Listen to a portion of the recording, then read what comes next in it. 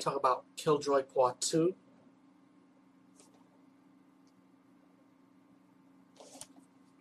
That's better. Killjoy 2. And this is the sequel to Part 1.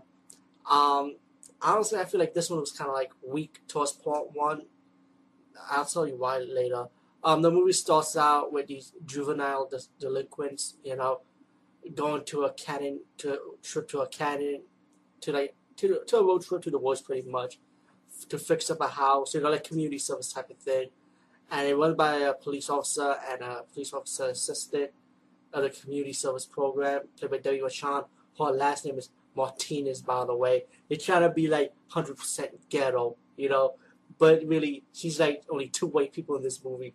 Killjoy right now, 1 and 2 is like one of those very first time in a horror movie I'll be like saying the opposite. When you watch a horror movie, you're like, where the black people at? And in this one, you'd be like, where's the white people at? And then you find white people.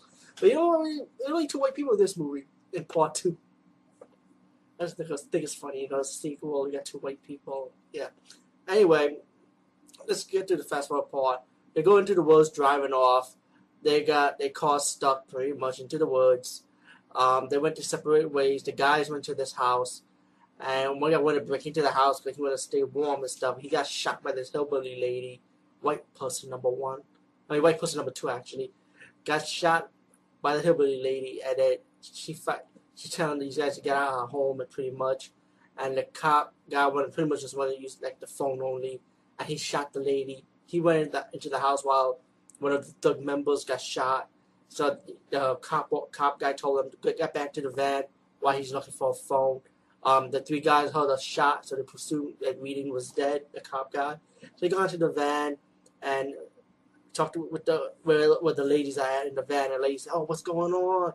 And they realized the guy got shot. Fast forward the story, the women and the 3 surviving guys end up going to another house where there's a woman who practices voodoo.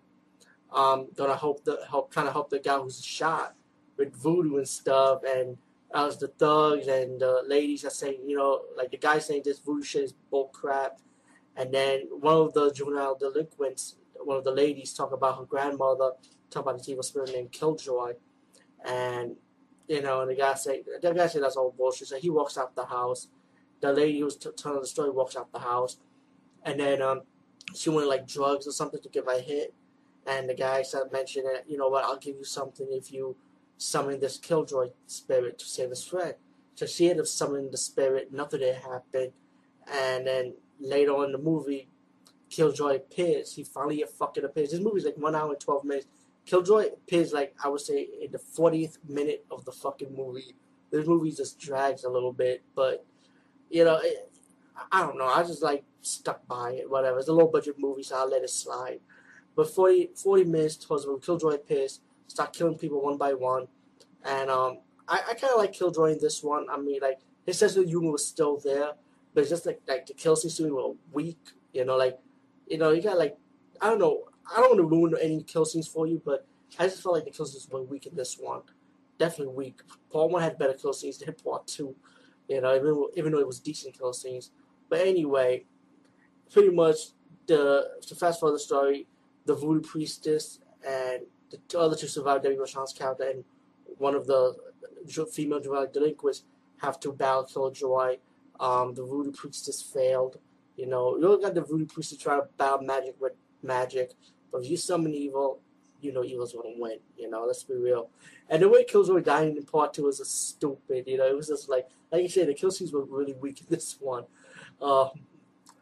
Anyway, Reading was alive, the black guy. He appeared out of nowhere to battle Killjoy, the lady, and Debbie Rochon's character. You pretty much have 3 surviving characters. Pretty much have a happy ending in Part 2, with the 3 survivors. Simple as that. But Killjoy 2, it was just like weak.